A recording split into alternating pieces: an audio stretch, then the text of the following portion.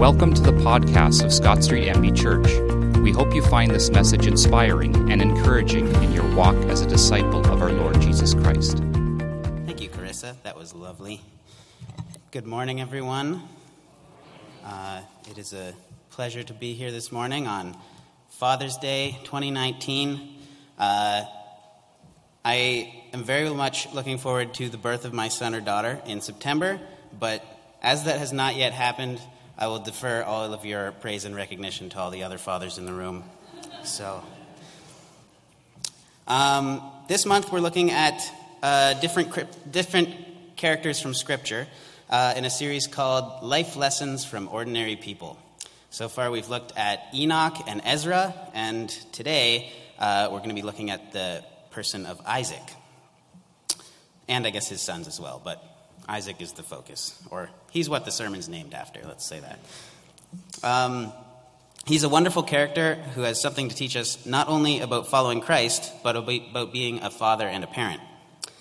And again, before we begin, I recognize that many of you in this room know a lot more than I do about being a parent, so take this with a grain of salt. I mean, you can still listen. There's some good stuff in here. Speaking of good stuff, Calvin and Hobbes. One day in school, Calvin, the precocious, smart-mouthed kid, raises his hand in class, and warily his teacher, Mrs. Wormwood, asks, "You have a question, Calvin?" He replies, "Yes. What assurance do I have that this education is adequately preparing me for life in the 21st century?" Eloquently, he stands up and continues, "Am I getting the skills that I need to compete effectively in a tough global economy?" And dramatically, ending his speech with a raised, clenched fist, he proclaims, "I want a high-paying job, I want success," and wait, what does he say? Yeah, "I want success." That's what he says. Approaching his desk and tapping the pointer on it, Mrs. Wormwood looks down at Calvin and says, "In that case, young man, I suggest you start working harder. What you get out of school depends on what you put into it." Calvin then responds, "Oh, then forget it." Not every child is like Calvin, thankfully, but I've heard that raising any child isn't very straightforward. Even when you have a child that is willing to prepare themselves and work hard for life in the 21st century, it's not that easy. And I would know, as a millennial, I still very much feel like a child preparing for life in the 21st century. While I was growing up, I had some honorary parents, second parents, I should say, in Lawrence and Elfie Mason, and being good friends with each of their sons. And in their house, they have a little thing on the wall that says, "Dad's the boss, Mom says." Well, the Mason boys didn't care so much for this thing. I thought it was funny every time I saw it. Fatherhood may have changed a bit in our society over the recent years, but I don't think God's perception of what the father is to be and do has changed. So if you haven't yet, please turn with me to Genesis chapter 27, where we find our story this morning. If you're using the Pew Bible, which Sabrina pointed out is a different translation than I'm going to be using, that's on page 22, but you can still turn there. Okay. And thanks again, Carissa, for reading. That was great. Here we have the story of Isaac bestowing his blessing on Jacob. Of course, the blessing was intended for the older son, Esau, but through a clever, deceptive ruse, the blessing was actually given to Jacob instead. As you may remember, Isaac and Rebekah had twin sons, Esau and Jacob, who were nothing alike. Esau was an outdoorsman. He had hairy arms and legs and hands, and he loved hunting and fishing, while Jacob was more of a homebody. He spent a lot of time in the tent back home with his mother.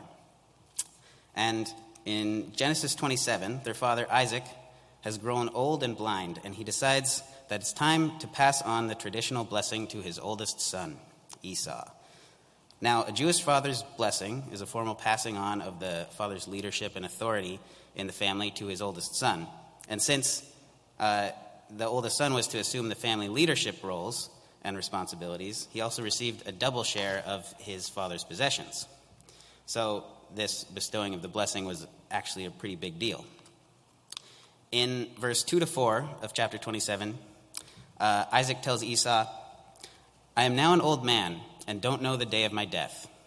Now get your weapons, your quiver, your bow, and go out to the open country and hunt me some wild game.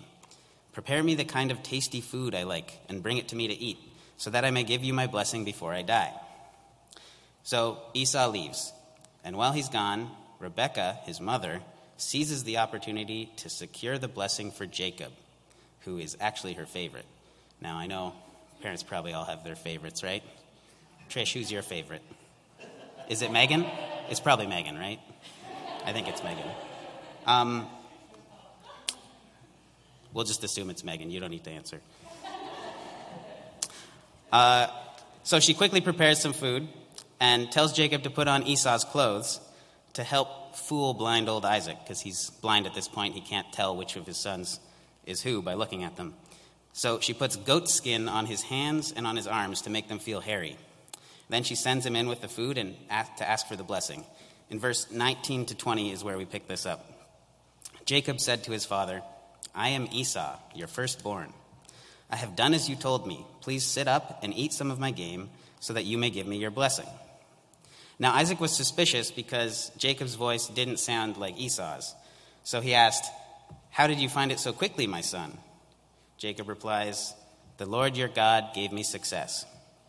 Continuing in verse 21-23, Isaac says to Jacob, "Come near so I can touch you, my son, to know whether you really are my son Esau or not." Jacob went close to his father, who touched him and said, "The voice is the voice of Jacob, but the hands are the hands of Esau." He didn't recognize him, for his hands were hairy, like those of his brother Esau, so he decided to bless him. The blessing was found in verse 27-29, as was read earlier, and I'll just read it again now. So he went to him and kissed him. When Isaac caught the smell of his clothes, he blessed him and said, "Ah, the smell of my son is like the smell of a field that the Lord has blessed. May God give you of heaven's dew and of earth's richness, an abundance of grain and new wine. May nations serve you and peoples bow down to you. Be Lord over your brothers, and may the sons of your mother bow down to you. May those who curse you be cursed, and those who bless you be blessed." After he received the blessing from his father, Jacob left.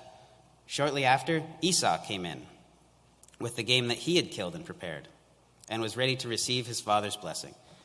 Verse 33 and 34. Isaac trembled violently and said, "Who was it then that hunted game and brought it to me? I ate it just before you came, and I blessed him, and indeed he will be blessed." And when Esau heard his father's words, he burst out in a loud and bitter cry and said, "Bless me too, my father."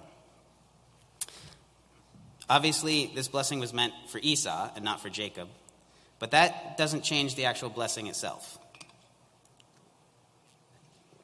I want to take a closer look at the blessing because there's a lot that we can learn here from Isaac. Dr. Gary Smalley wrote a book entitled The Blessing, which I haven't read, but Pastor Rob gave me this reference, so I'm going to use it because it's really good.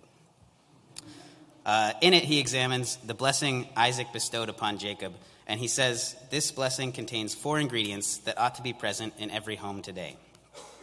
And when those 4 ingredients are present and practiced consistently, then our children grow up solid and secure and confident of themselves, able to go out into the world and function normally. However, if those ingredients are absent in the home, too often the child can end up like Esau turns out to be, steeped in bitterness and anger. So here is the first ingredient. The first ingredient of this blessing is a meaningful touch. In verse 22, Jacob went close to his father, who touched him. Verse 26, then his father Isaac said to him, "Come here, my son, and kiss me." Now, this is not an isolated incident in Scripture. Almost every time a blessing is bestowed in Hebrew culture, it involves touch. The laying on of hands, a kiss, an embrace, something that conveys acceptance and love. Mark 10, too, says, the people brought children to Jesus so that he could bless them. Jesus took them, he placed them on his knee, he laid his hands upon them, and he blessed them. Jesus knew exactly what children need to feel loved and accepted. He lays his hands on them and he blesses them. It's important to do that in our homes too. When children are very small, they won't understand loving words yet. So the best way to communicate love to a very small child is by holding them close. So I hear. On the flip side, Jacob was 40 years old when he gets the blessing. So it's still important for physical touch to be part of that blessing, though, no matter your age. Personal contact, a handshake, a hug, a kiss, an embrace, it's all important to communicate love and acceptance. So that's the first ingredient, a meaningful touch. The second ingredient of the blessing is words of affection and love. Listen as Isaac blesses his son in the last part of verse 27. He says, the smell of my son is like the smell of a field. What a wonderful compliment. Mike, I just want you to know you smell like a field today. I think we can agree that Isaac doesn't have the spiritual gift of encouragement. But in all seriousness, at that time, to an outdoorsman like Isaac, who thought he was speaking to Esau, the smell of a field about ready to harvest was probably a great smell. It was a compliment, a positive message that communicated his love. Too often, I think, as parents and adults, we're quick to criticize and remind children of their mistakes. How could you be so clumsy and spill the milk? Or quit being lazy? Or you need to lose some weight? Or you're just a child. What do you know about love and identity? These words of criticism don't really accomplish much. All they do is cause a child to withdraw. I think there's obviously room for constructive criticism, but it's more important to communicate through love. Communicate love through the words that say, you're worth something. I'm glad that God gave you to us. You're better than any present I could ever receive. Those words that communicate acceptance and love, those are words that communicate acceptance and love, and they need to be spoken over and over again, even when our children stumble and fall. So that's the second ingredient, words of affection and love. The third ingredient is assuring them of their value. Notice what Isaac says in verse 28. He says, may God give you of heaven's dew and of earth's richness an abundance of grain and new wine. He's saying, you're special. God will give you the best he has to give. And it's especially important for us to teach our children, you're so valuable that God even came into the world and died on the cross just for you. It's not just by words, though. We can teach this in a number of ways. A lot of the time when a child comes to us, we're so busy. We have one eye on the TV and one eye on them, or we're reading the newspaper and we don't look up. And we can't concentrate on what they're saying. So when a child comes to you, turn off the TV, set aside the newspaper, step away from the keyboard, and listen to what they have to say. This communicates value. It says, you're worth something. You're more important to me than the news or this show, or even more important than the Toronto Raptors beating the Golden State Warriors to win their first championship ever on Thursday. Most of the children were probably asleep at that time, but you're a valuable part of our family. I'm glad God gave you to us. And whenever you have something you need to talk about, I'm here to listen. Again, I'm not a father yet, but this is a lesson that I already needed to learn when I first got married. You see, I play a good amount of video games on my computer at home. And while I'd be playing a game, I seemed to put a barrier between me and Rachel. And I'd get distracted when she tried to talk to me. I needed to learn that communication with Rachel deserves my full attention. Rather than trying to have a conversation with her while also playing a game, I needed to give her priority to show her that she is loved and valued. She's probably smirking at me using past tense right now, but we'll just say I'm a work in progress. So the third ingredient is the assurance of value. And that brings us to the fourth and final ingredient of this blessing. And that is picturing a glorious future. Verse 29, Isaac says to Jacob, may nations serve you and peoples bow down to you. Be Lord over your brothers, and may the sons of your mother bow down to you. May those who curse you be cursed, and those who bless you be blessed. Here Isaac is helping him to raise his sights, to see that his future is bright. That is an important responsibility of parents. Most of you will know that passage in Proverbs 22, verse 6, which says, "Train a child in the way they should go, and when they're older, they won't turn from it." We've always kind of made a spiritual application there that teaching them the things of God, or teach them the things of God, and when they're old, they won't forsake them. But there's another application. We are to help our children find their niche, discover who they are and why they've been made, because God made them special. So as they're growing up, help them to understand their gifts and talents, what they're best suited to do in life. Counsel and guide them to be the kind of person God wants them to be. And don't make the mistake that some parents make and some adults make of trying to get our children to become what we want them to be instead of what God made them to be. I wonder how many people have tried to force their children into becoming something that God never equipped them for or intended them to become. Our responsibility as parents is to help them see themselves for who they really are and to help them prepare for a glorious future. No Phil Clausen sermon would be complete without a Lord of the Rings reference. So I think of Samwise Gamgee speaking to Frodo Baggins in Peter Jackson's adaptation of The Return of the King. They are near the end of their quest, and things are looking very bleak. So close to the end, but how could they possibly get there? It's amidst all the sulfur and ash and fire that Sam says to Frodo, "Do you remember strawberries, Mr. Frodo?" He goes on to talk about all the great things that they left behind and all the things they have to look forward to at the end of the quest, at the end of the journey. The party tree, Sam's childhood crush, Rosie Cotton. When things are bleakest, Sam helps Frodo picture a glorious future in the same way. I think, so then, in summary, these are the 4 blessings that we get from this blessing of Isaac, or the 4 ingredients, I should say, that will help hold a family together. We have a meaningful touch. We have words of affection and love. We have assurance of value, and we have a picture of a glorious future. This morning, God is the perfect parent who has conveyed to us all the ingredients of his blessing in just one verse of Scripture. For God so loved the world that he gave his one and only Son, that whoever believes in him shall have eternal life. You're all probably familiar with the story of the prodigal son, and Nate was actually right. We are going to talk about that this morning a little bit. But let's actually look at it with a different twist. As told in a modern setting by Philip Yancey in his book, What's So Amazing About Grace. Yancey tells the story of a prodigal daughter who grows up in Traverse City, Michigan.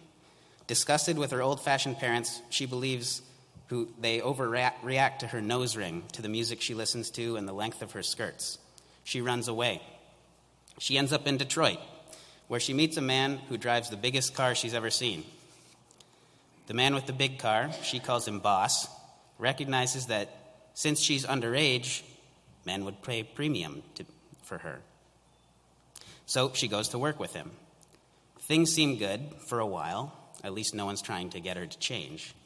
But then she gets sick for a few days, and it amazes her how quickly the boss turns mean. Before she knows it, she's out on the street without a penny to her name. She still turns a couple tricks a night, but all the money she gets goes to support her drug habit. One night, while sleeping on the metal grates of the city, she began to feel less like a woman of the world and more like the little girl. She begins to whimper, "God, why did I leave? My dog back home eats better than I do now." She realizes more than anything in the world that she wants to go home.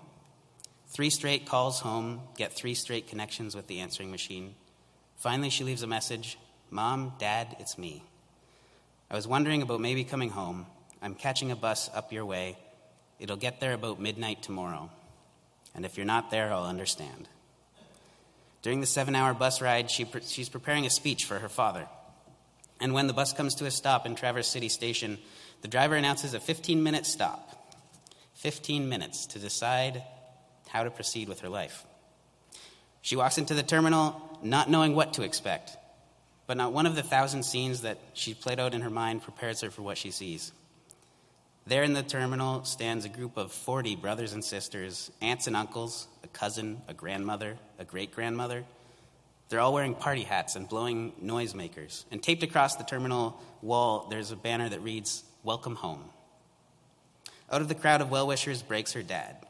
She stares out through the tears in her eyes and begins her memorized speech. But he interrupts her. "Hush, we have no time for that. No time for apologies. We'll be late. There's a big party waiting for you at home." We want you to respond this morning by accepting God's invitation to the big party that's waiting for us. It doesn't matter what we've done or how we've messed up in the past. Our loving Father wants to reach down, to touch us, to speak to us, to tell us how valuable we are, and to help us see the glorious future that we have in Him. But there's also a lesson for our own relationships. And it's not just for parents in the room about how to respond to your children. It's for all of us. Let's check in real quick again with Jacob and Esau. You see, years after the events of Jacob deceiving their father and stealing the birthright of his brother and his blessing, we come to a scene not unlike the end of the prodigal son or daughter story.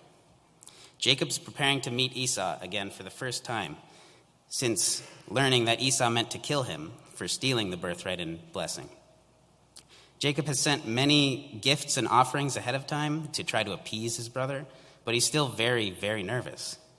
As Jacob's family is approaching Esau's family in Genesis 33, verse 3 to 4, we read, "Jacob himself went on ahead and bowed down to the ground 7 times as he approached his brother. But Esau ran to meet Jacob. He embraced him. He threw his arms around his neck and he kissed him, and they both wept." After the deception, we know that Esau resented his brother. Esau missed out on the blessing from his father, and he became bitter and angry. However, in this story, we see God's forgiveness at work even in Esau's life. Even though Jacob wronged him, and right until their meeting, he thought, "There's no way Esau will ever forgive me." In that moment, Esau displayed the same love that the father of the prodigal daughter did. In the same way, God calls us home and forgives us when we think, "There's no way." And like Esau, we're meant to do the same. So, as the band comes back up, we're left with an invitation and a challenge this morning. The invitation is this: no matter what you've done, no matter how bad you think it is, come. God is inviting you home, full of forgiveness and wanting to throw you a big party. But here's the challenge for all of us. Just as God invited us home, we need to be filled with His Spirit to forgive our brother or sister, our son or daughter, our mother or father, the neighbor, the stranger, and welcome them home. Welcome them home and bless them with a meaningful touch, with words of affection and love, assurance of value, and help them picture a glorious future together in Christ. Let's pray. Heavenly Father, we thank you so much for the awesome forgiveness that you offer each one of us. Thank you for that realness that we see in that forgiveness in the story of the prodigal son, the prodigal daughter, the story of Jacob and Esau, and the love that Isaac bestows on his son through the blessing. And we pray that in each of our individual families, but also here in our greater church family and our community around us, that we would be able to show that love and show that forgiveness to everyone who comes across our path, and that we would continue to be more like you every day.